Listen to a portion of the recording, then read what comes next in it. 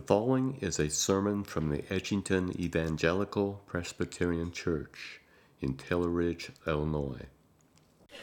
I invite you now to take your Bible and open with me. We are going to Matthew's Gospel and Matthew chapter 21. It's on page 826 of your pew Bibles, and the large print Bible's 981. Students in your Bible, 1276. And in the children's Bible, 1184. Whatever Bible you have, let's open it together. And we are looking together on this Palm Sunday at the triumphal entry of Jesus Christ. Now, the most important life ever lived was that of Jesus Christ. And the most important life that he lived was brought to end at the momentous week, those last 8 days, which we refer to as those 8 days as the week of Christ's Passion. The Passion of Jesus Christ. And if you're already in Matthew 21, that's wonderful. If not, please do turn there. And the Passion of Jesus Christ, the last week of his life, is so important that the four gospel accounts give a disproportionate amount of attention to that week in relationship to the other 33 years of Jesus' life. The rest of the Gospels focuses on Jesus' public ministry, but all four Gospel accounts give special attention to this week of Christ's Passion, so much so that it takes up 1/4 of Matthew, 1/3 of Mark, 1/5 of Luke, and half of John's Gospel is just about 1 week, this week of Christ's Passion. And that is because in that 1 week is the climactic event, not just of Jesus' life, but the climactic event of all human history and all the created cosmos, and all history through all time focuses on the culminating events of the week of Christ's Passion. And we have entered that week together. And so we want to know more of it. So if you've got your Bible open, let's pray, and we will hear God's word together in Matthew chapter 21. Father, as we bow before you and open your word together, we confess with our lips Jesus Christ as King. And yet, Lord, how often in our hearts we have crowned ourselves. And so, Lord, we want to see Jesus high and lifted up here in your word. Reveal your Son to us, that we may both with our lips and with our hearts confess Jesus Christ as King. And so, Lord, may your Spirit fall upon our minds today to illuminate our understanding of your word, that we might read, mark, learn, and inwardly receive all that you have for us in your scriptures today. And so, Lord, come and teach us. Come and speak, for your servants are ready to hear. We pray in the power of Jesus' name. Amen. And now hear God's word from Matthew 21 and the first 11 verses. This is the word of God. Now when they drew near to Jerusalem and came to Bethphage to the Mount of Olives, then Jesus sent 2 disciples, saying to them, "Go into the village in front of you, and immediately you will find a donkey tied and a colt with her. Untie them and bring them to me. If anyone says anything to you, you shall say, 'The Lord needs them,' and he will send them at once." This took place to fulfill what was spoken by the prophet, saying, "Say to the daughter of Zion, behold, your king is coming to you, humble and mounted on a donkey, on a colt, the foal of a beast of burden." The disciples went and did as Jesus had directed them. They brought the donkey and the colt and put on them their cloaks, and he sat on them. Most of the crowd spread their cloaks on the road, and others cut branches from the trees and spread them on the road. And the crowds that went before him and that followed him were shouting, "Hosanna to the Son of David. Blessed is he who comes in the name of the Lord. Hosanna in the highest." And when he had entered Jerusalem, the whole city was stirred up, saying, "Who is this?" And the crowds said, This is the prophet Jesus from Nazareth of Galilee. Amen. The grass withers and the flower fades. The word of God abides forever. And so may he write its eternal truth upon our hearts today as we look to the triumphal entry in Matthew 21. And I have to tell you this, I just was texting a friend this morning, and he laughed, and he told me quickly that when he thinks about the triumphal entry, he says every Sunday morning when we tear into the parking lot on two wheels of our minivan, and I barely get my kids into the door and into the pews and sit down without killing someone on the way, that is our weekly triumphal entry into church. And so if he's listening to this sermon later on, he'll hear that and laugh, I'm sure. The triumphal entry of Jesus into Jerusalem, not us into church, though it sometimes look hectic, perhaps. The week of Jesus' passion kicks off here in Matthew 21 and, of course, other chapters and other gospel accounts. But it begins with this event on a Sunday that we, of course, call Palm Sunday. But the week of Christ's passion involves many important events, including the cleansing of the temple, Jesus' final words to his disciples in the upper room where he celebrates the Jewish Passover and then explains to them that this Passover meal is from here on going to be called the Lord's Supper, which we remembered in our catechism this morning. It would also involve Jesus' arrest, his false trial, his unjust execution, burial, and glorious resurrection, all in the space of 8 days. 8 days to change the course of all human history and the history of all the created order, a plan unfolding that was stretching back as far as eternity and reaching as far into eternity future, the purposes of all salvation history culminating in the 1 week of Christ's passion, which is why the gospel writers spend such detail here in these events, because this is ground zero of salvation history. And there is a lot happening, even just here in this first event of the week of his passion, the triumphal entry, what we call Palm Sunday. There's so many details in and around the narrative, and so many people and so many questions to ask about what did the people understand, and who are these crowds, and where are they coming from. Commentaries and biblical scholars spend volumes and volumes investigating and unpacking the details of this text. But for our purpose this morning, I think it's helpful for us to look at these three realities. First of all, what Jesus knew about what he was doing. What Jesus knew about what he was doing. And then secondly, the extent of understanding that the crowds had about all of this. And that is really the point of fascination, because there is such a divergence of thought on that very point. How much do the crowds of people really comprehend about what's happening in this moment? So first of all, what Jesus knows he's doing. Secondly, what the crowds understand or seem to comprehend about what's happening. And then in our time, what you and I cannot afford to miss about the reality of what Jesus knows he's doing and what the crowds seem to understand, and what we must not miss about what is happening here on this familiar narrative called Palm Sunday. So let us see, first of all, what Jesus knew about what he's doing as we look to these first 7 verses, what Jesus knows. Matthew is very intent to present Jesus in the gospel according to Matthew to a Jewish audience. Particularly, Matthew is intent to write to a Jewish audience, and his primary motive here is to present Jesus as the King of the Jews, but not just the King of the Jews, but rather the King of all the world. And Jesus is set with intent to make that point very clear. Now, what's interesting is that as you read the Gospels, Jesus is constantly speaking in private to his disciples, unpacking the truth of who he is, but yet when it comes to his public ministry, he seems to be hesitant to let the crowds pick up on too much of the details of who he is, to such a degree that he tells people, don't say anything to anyone about what you have seen here or what you have known here. He seems to be divulging information in private, but hesitant to divulge that information in public.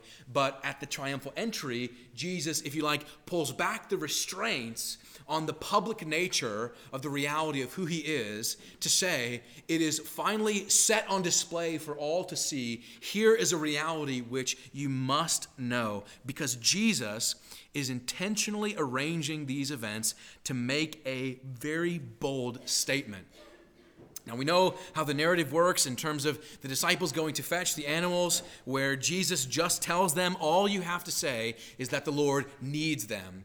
And to that, we can read into any number of things, perhaps that Jesus has arranged beforehand, or that Jesus just perhaps sovereignly knows in his capacity as God. But Jesus has arranged for this very clear public display of perhaps we would call it a PR statement about Jesus' own nature.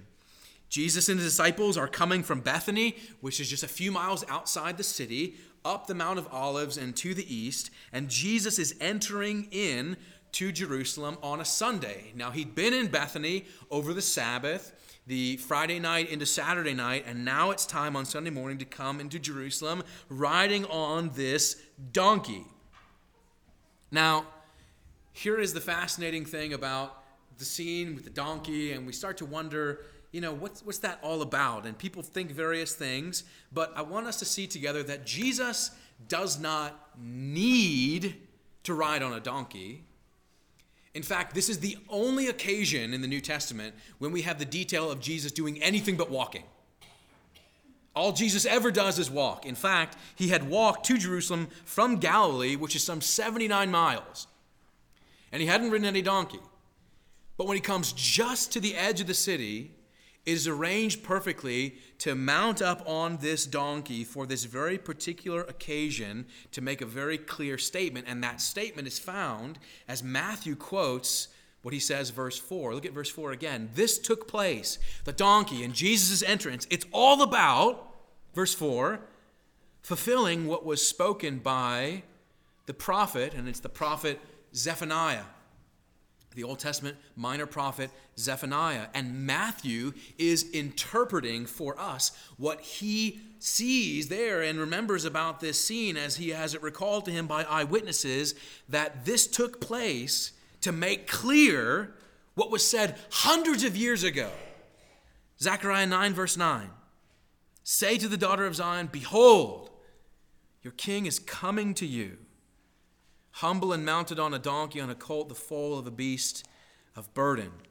And it is from this section of Zechariah which is prophesying. The chapter 9 is all about telling Israel what will happen into the future.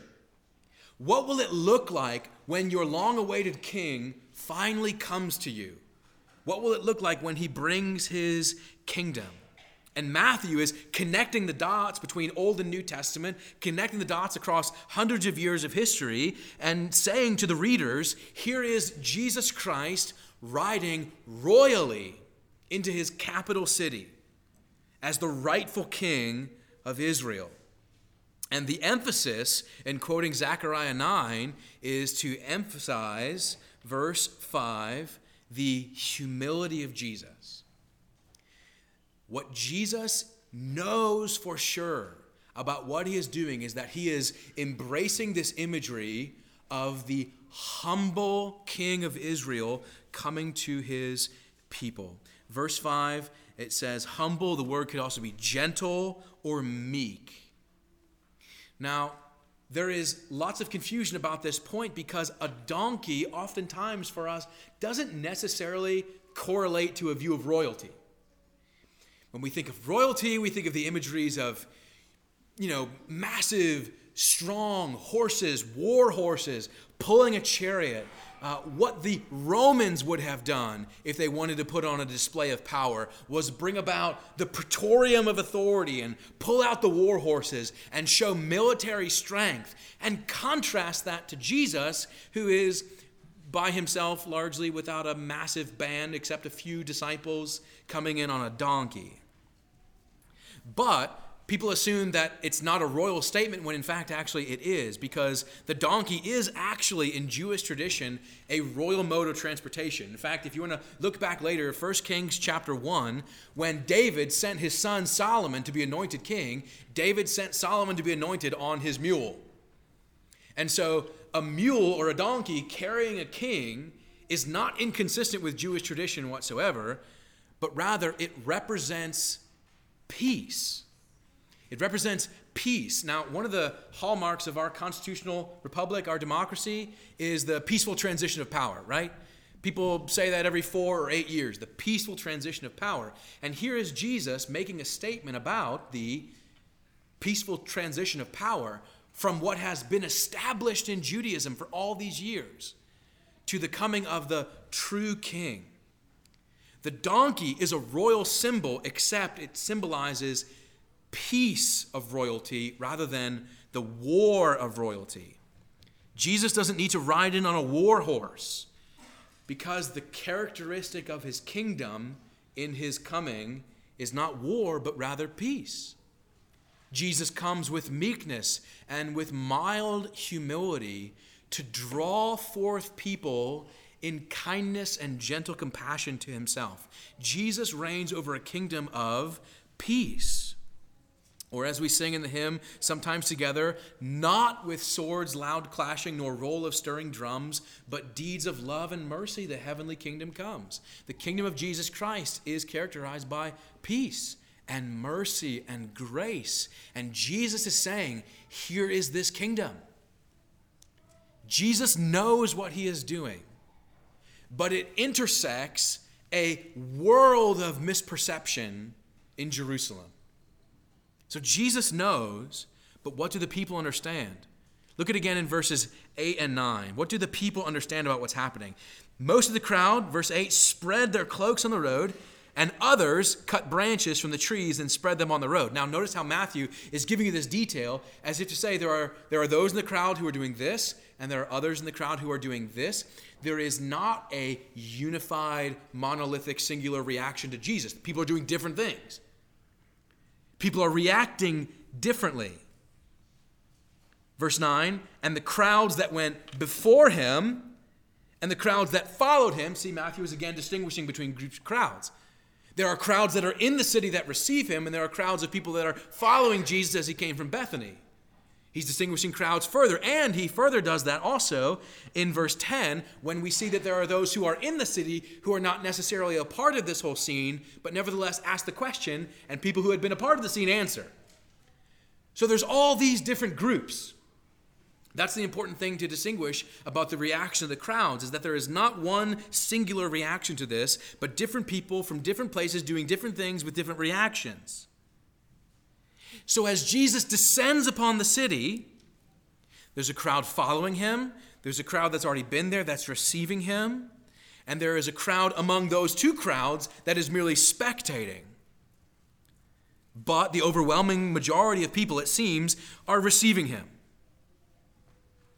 Verse 9, saying, Hosanna to the Son of David, blessed is he who comes in the name of the Lord. They are greeting him with this. But be clear about this point, that these different crowds of people have different expectations of who Jesus is and have different understandings about what he's coming to do. It ranges from spiritual understandings to political understandings and everything in between. Now, the words that they are using when they cry out, Hosanna, and Hosanna in the highest, blessed is the Son of David, these are not just spontaneous random words. They're actually very particular words. They are quoting, so this passage is rich in Old Testament history. As Matthew's already pointed out, the Zechariah prophecy, what the people are actually shouting is they are quoting Psalm 118. When they cry out, Hosanna, they are crying out, Lord, save us. Blessed is he who comes in the name of the Lord. That is from Psalm 118, verse 25 and 26. The people who shouted those things meant something very particular, and we'll come back to that in just a second. The people who had a spiritual understanding were saying that. Perhaps those who had a more political understanding, maybe they joined in shouting these words, but they meant something different. Because their understanding of a Jewish Messiah, their expectation of the king of Israel, would be that the king would come for a political purpose to overthrow the Roman government. Rome occupies as a political authority the city of Jerusalem.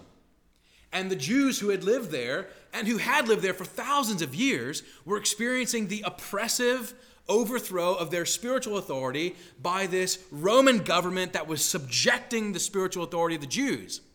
And when they think of a king coming, they're saying, finally, someone to come and overthrow the Romans. Someone is going to overturn this oppressive political authority and deliver us. They are welcoming Jesus to be their king, to reign over, be very clear, a national kingdom. A national kingdom, not a spiritual kingdom. They had in their minds the imagery of a king, not from Zechariah, but rather from Daniel. The king that those crowds of people were expecting sounded like something from Daniel, which says, Daniel 7 verse 13 says, that he who comes with the clouds of heaven. It's like a son of man. He came to the Ancient of Days and was presented before him, and to him was given dominion and glory and kingdom. And the people who expected a king to reign over a national kingdom wanted a king to come with force and strength and power. And there's Jesus on a donkey. And so there is perhaps a mixture of expectation. And it's actually fascinating that the people who were waving palm branches might not have been those who are of the spiritual mindset, but the people who waved the palm branches were actually of the national mindset, because the palm branch was a symbol of Jewish freedom that was first printed on Jewish currency coins during the intertestamental period between the Old and New Testament, when the Jews revolted against the Romans during the period of the Maccabees. And the palm branch actually represented nationalism for Judaism and national freedom. And so they were saying, yes, let's get these Romans and let's overthrow things. They were expressing a political desire. But then you have the others, the ones who were quoting Psalm 118. And Psalm 118 is from a very important collection of the Psalms known as the Egyptian Hallel. Psalms 113 to Psalm 118 is a subsection of the book of Psalms that would be sung during the Passover meal. The Egyptian Hallel was sung 2 psalms ahead of the meal and 4 psalms after the Passover, and they were commemorative of Israel's experience in Egypt as they came out of slavery. And they were thinking about the memory of their deliverance from slavery and crying out, quoting Psalm 118, Lord, save us. Blessed is the Son of David. We remember our oppression spiritually. We want to be delivered spiritually as well. And so there is this incredible mixture between political intention and spiritual intention and everything in between. Those who had political motivations would particularly use the period of the Passover to raise up rebellion against Rome. In fact, if you remember the story of Barabbas, that's who Barabbas was. He was a Jewish zealot that was in jail for trying to overthrow Rome. And they would take this opportunity of commemorating all this Jewish nationalism to overthrow Rome, and it always failed. And so the people said, finally, here's one for us. And the people who had a spiritual mentality said, we're suffering under our sins, and so finally one to deliver us, perhaps. But Jesus comes with this incredible mixture of expectation, but with very clear intention. Jesus is not coming to stir up a rebellion against Rome. Jesus is also not coming to reconstitute Judaism. He's coming to do something entirely different. He's coming to do what the people do not understand. And here is perhaps the narrative in the midst of the text that we have to see. That this is the beginning of the preparations for Passover, where the Jews would gather together in Jerusalem, and there would be, starting at this time, herds of lambs being brought into the city. Because people would purchase their lambs, have it slaughtered, make an offering at the temple, and then use the meat to eat at their Passover meal. Herds of lambs would be brought in. And so we could maybe even perhaps assume that as Jesus is entering the city, There were shepherds also driving in the herds of lambs. As if to ask us if we're making a connection, here is the Lamb of God. Did the crowds understand that? No. They did not understand that. But even if they didn't, they were speaking a need and a truth. And so what Jesus knows he is doing and what the crowds seem to understand, there is somewhat of a disconnect, which is why we cannot afford the disconnect. So what Jesus knows he's doing and what the crowds seem to understand, but then what we cannot miss is happening, because Matthew is intent to present Jesus as God's king. And what was true at that moment is true right now, isn't it? That Jesus Christ is rejected by many and received by only a few. And the true understanding of Jesus is limited. That was true then, it is true today. They were asking the question, verse 10, who is this? And they said, well, he's just a prophet. But he's certainly more than a prophet. So what can we not miss? Three things, you see them very clearly. We cannot afford to miss, first of all, his mission. That as Jesus enters into the city amidst the herds of other lambs, Matthew is saying, do you see? Do you see the king who is also the Lamb of God? Do you remember what John the Baptist said of Jesus when Jesus approached him in the River Jordan to be baptized? John said, behold, the Lamb of God who takes away the sin of the world. This is the Lamb of God, John 1:29. And it is exactly as the angel said to Joseph 33 years prior to this, Matthew 1:21. You shall call his name Jesus. Why? Because he will save his people from their sins. Jesus is not coming to establish a national kingdom. He's not coming to reconstitute Judaism. He is coming in the name of the Lord, because he is the Lord, to do the Father's will and save his people from their sins. If we celebrate Palm Sunday with any other understanding and then go on into Easter without the proper understanding, then what we are doing here counts for nothing, because it's not clear that Jesus is the Savior of the world. He's come to save his people. So we cannot miss his mission, but we also cannot miss his kingdom. He's not coming to overthrow Rome. He is coming to overthrow the kingdom of sin and death and hell and the grave and Satan. It was not clear to the crowds of people that this king was intending to usher his kingdom by means of suffering and death, because that's not a very strong king. But that's exactly the means of overthrowing the kingdom that is most oppressive to us. Not Rome, but our sin, the grave, hell, and Satan. It is only after the resurrection that these things come into view for the people. And so we who live after the resurrection have no excuse to miss the significance of this. You have a king. You have a king. He is king of all the world. Revelation 11:15 says that the kingdom of the world has become the kingdom of our Lord and of his Christ, and he shall reign forever and ever. That's the part of that great hallelujah chorus. Jesus Christ is king. He reigns over all things. He makes that claim very clearly on Palm Sunday, but it is veiled by his humility.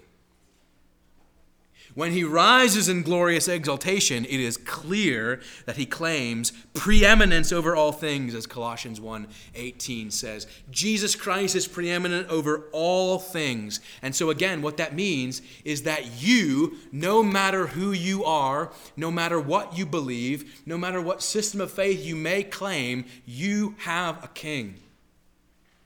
His name is Jesus. He reigns over all things. And the implication of that very clearly, loved ones, is that you and I are not qualified. You and I are not qualified nor sufficient to be the Lord of our own lives. You and I have track records of being terrible at it, actually. We need a greater king. And his name is Jesus. We are not Jewish, but this is the King of the Jews who is also the King of all the world. It's 2,000 years later, but we should say the same thing. Hosanna to the Son of David, the King of Kings. We cannot miss his mission. We cannot miss his kingdom. And also, very importantly, thirdly, we cannot miss his return. Now, the reason why there's so much confusion in the Jews on this point is because there are many different Old Testament texts that talk about the return of Christ and the coming of the King. Texts like Zechariah 9 characterize humility. Texts like Daniel 7 characterize strength. And when the rabbis read this in the Old Testament, they said, well, it can't be both, so it must be either or. And there were some rabbinic schools that said the king is meek, and there were other rabbinic schools that said the king is mighty. But they didn't hold it together. They said it's either or and one or the other. They said he's either humble or he's conquering, but it can't be both. And the reason why they didn't understand that the king could come both in humility and in strength, is because they didn't understand what is revealed in the New Testament, that the king actually comes not once, but twice. That the first time he comes in the characteristics of Zechariah 9 with meekness and gentleness and humility and kindness and patience. But we ought not to mistake his, as it's often said, his meekness for weakness, his humility for his infinite patience, because Jesus Christ will come again in the imagery of Daniel, as the picture that we have of Jesus also in the book of Revelation, coming, as Revelation 19 says, then I saw heaven opened, and behold, a white horse. There you have the symbol of strength. Not this time a donkey of peace, but a horse of war. And the one sitting on it is called Faithful and True, and in righteousness he judges and makes war. His eyes are like a flame of fire, and on his head are many diadems. He has a name written that no one knows but himself, and he is clothed in a robe dripped in blood, and the name by which he is called is the Word of God. And the armies of heaven, arrayed in fine linen, white and pure, were following him on white horses. And from his mouth comes a sharp sword with which to strike down the nations, and he will rule them with a rod of iron. He will tread the winepress of the fury of the wrath of God the Almighty. And on his robe and on his thigh he has a name written, King of Kings and Lord of Lords. This king is the same king from Matthew 21. But he comes at first in meekness and humility and kindness and patience to spread open his arms and say to all people, receive your king. He comes in the name of passion and love for sinners, that we might not suffer under the burden of our sins, but receive this king as he is in truth. But do not mistake him, and do not put off making your clear decision about the answer from verse 10. Who is this? This is the King of Kings. This is the Lord of Lords. This is the Savior, the Lord Jesus Christ. There isn't another, and we must reconcile our lives with him. This king comes at first in peace, but then secondly comes to make war, to judge and make war and deliver his people. Now, dear friends, that is not a word for you as a Christian believer to have it strike fear into your heart. That's not what it's supposed to do. If you do not place your hope in Jesus Christ, it is intended to call from you a radical decision to realize that you are not Lord of your own life, and you need a Savior, and his name is Jesus, and he extends himself to you warmly. And for all who believe in Jesus Christ, that imagery of his first coming and then of his second coming is to give to us the ultimate consolation that Jesus is coming to make all things new and set all things right. And it calls on us to confess him here on earth so that we might be counted among those who confess him in heaven, as Revelation chapter 7 says, before the throne and before the Lamb, clothed in white robes with palm branches in their hands, crying with loud voices, salvation belongs to our God who sits on the throne. That should be the response to a Palm Sunday. Salvation belongs to our God and to the Lamb who sits upon his throne. The exaltation of the King of Kings. As the people threw off their cloaks and laid them on the ground, it is the perfect imagery of what Jesus Christ calls from every single one of us here today. To lay down all things at his feet and confess him for who he really is. The King of Kings and the Lord of Lords, who comes in peace to set all things right, that we might be ushered into his eternal kingdom one day. People of God, do you believe this? This is all our hope. Jesus Christ mounted on a colt, the foal of a donkey, coming in peace to make all things new. Let us pray. Father, we thank you that in the Bible you show to us yourself in the person of Jesus Christ. We thank you for his first coming to bring victory over sin and death.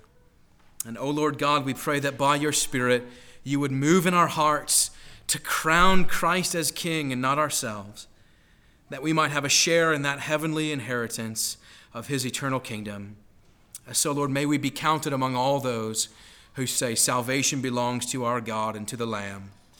We bless you and praise you in your triune name, Father, Son, and Spirit, we pray.